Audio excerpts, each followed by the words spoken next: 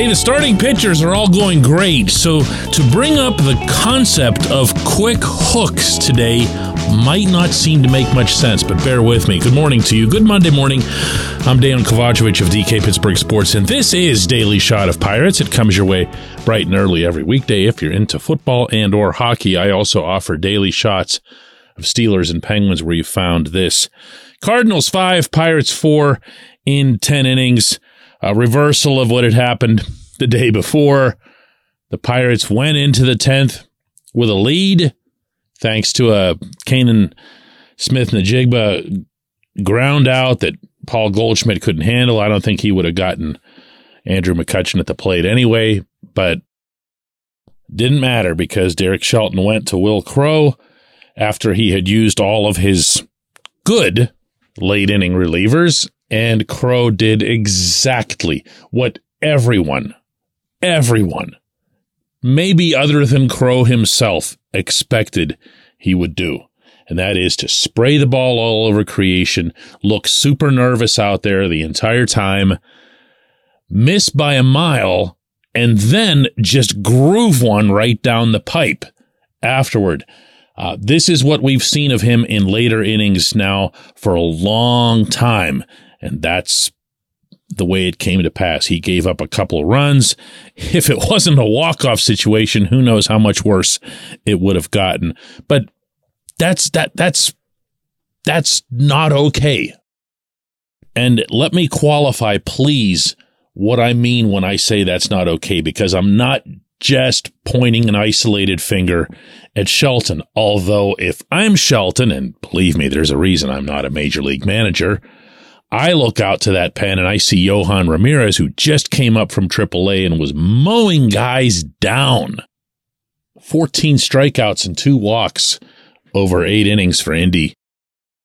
And I think to myself, look, I know what I'm going to get from the other guy. I don't know what I'm going to get from this one, so I'm going to go from this one. It would have been a lot tougher to go to the other guy, I think, who was available, and that's Jose Hernandez, the Rule 5 lefty. But Ramirez would have been my guy in that situation. Ramirez would have been my guy. However, it's not like you take 100% of the blame pool and assign it all to one person. I never, ever do that when it comes to team sports. Shelton gets some of it. Ben Cherington gets some of it. Crowe himself gets some of it. That's just how this works.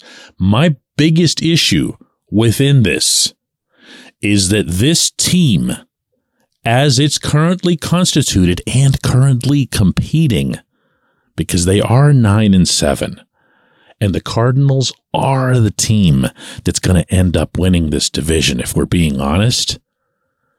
So every game against the Cardinals was going to mean a little bit more than against somebody else. Cardinals and Brewers.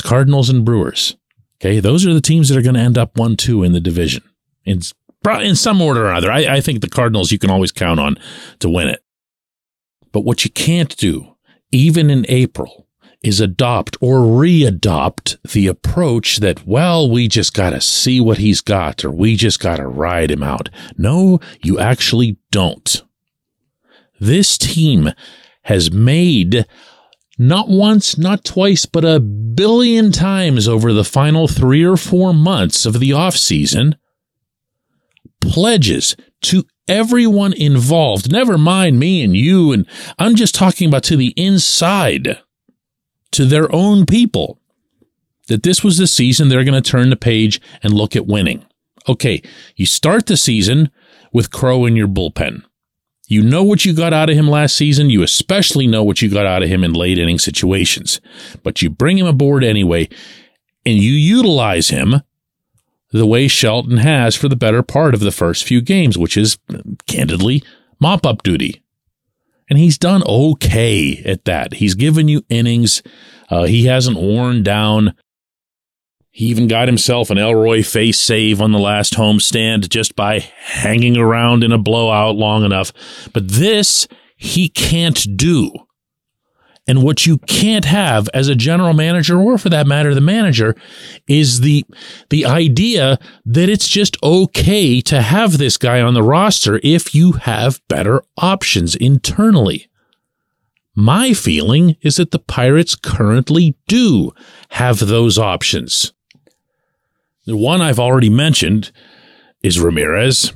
And again, he was never utilized, so you have no idea how he would or wouldn't have done. All you know is that the last time he took a mound in anger, even if it was in the International League, he was mowing people down. Beyond that, in Indianapolis, still, a guy I really want to see back in Pittsburgh, though not yet, is Yerry De Los Santos. Now, De Los Santos, you'll remember he was just dynamite, elevated himself almost instantly to a setup role last season as a rookie, became an integral part of the clubhouse, and then he got hurt. And he's still working his way back. He's still not throwing strikes consistently in AAA. So I'm not going to say here, in a vacuum, bring him up just because. He's important. His development is important. But what you don't do is just shrug this off and say, well, this is just the way it is. This is who we have.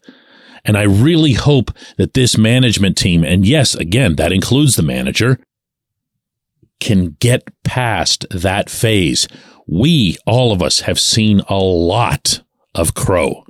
We've seen him when he's been good. There was a time early last season where it looked like, wow, this guy could really be something out of the pen. And then it wasn't there. And then he was put into 5 late inning situations last year, all of which were just a complete catastrophe. So what I don't want to hear after the game was what Shelton said to the reporters covering this trip out in St. Louis afterward.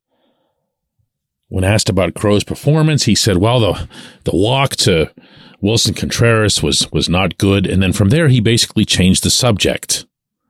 Okay, well, none of those pitches were good. Very, very, very few of them out of everything that Crow threw was good. This was Crow afterward. I mean, it sucks, right? I don't want that to happen, right? Obviously.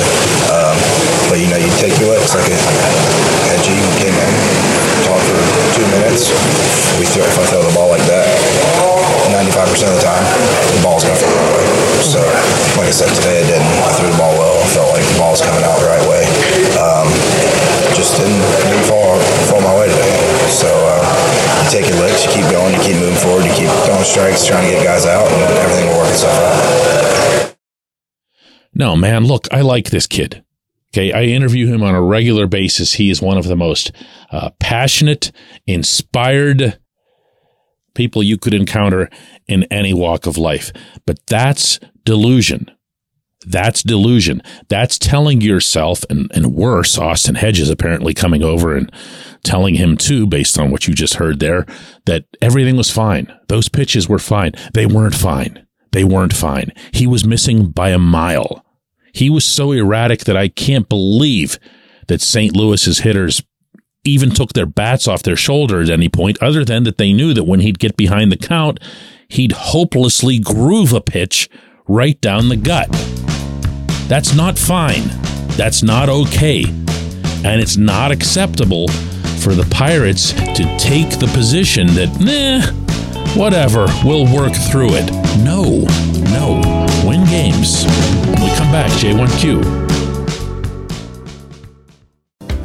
This portion of Daily Shot of Pirates is brought to you by our friends at North Shore Tavern. That's directly across Federal Street from PNC Park. It's home of Steak on a Stone, an eating experience, underscoring the word experience.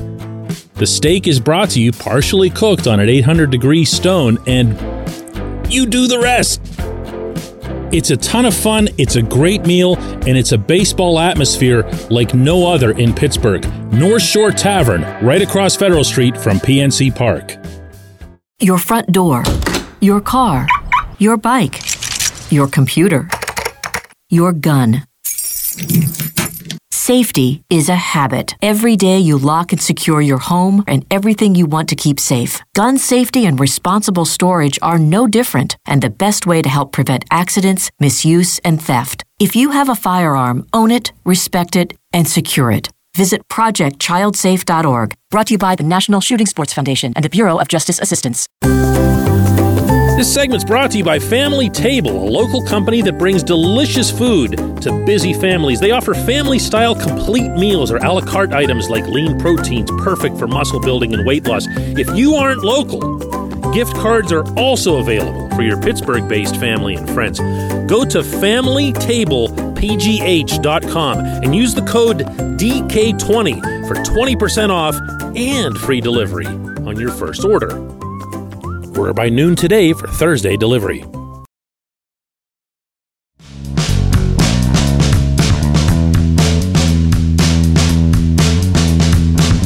Today's J1Q comes from Keith, who says, DK, since it's unlikely that the Pirates would rush someone like Liover Peguero to the majors, at least without him forcing the issue, who do you think will get the lion's share of time at shortstop this season? Would it be Rodolfo Castro, Ji-Hwan Bae, Mark Mathias? There's a bunch of other names you mentioned here, and none of whom are going to do this. So I'm going to tell you that, first of all, Peguero is not ready. If the Pirates felt that Peguero had shown even signs of encouragement through spring training, he would not have been sent all the way down to Double-A.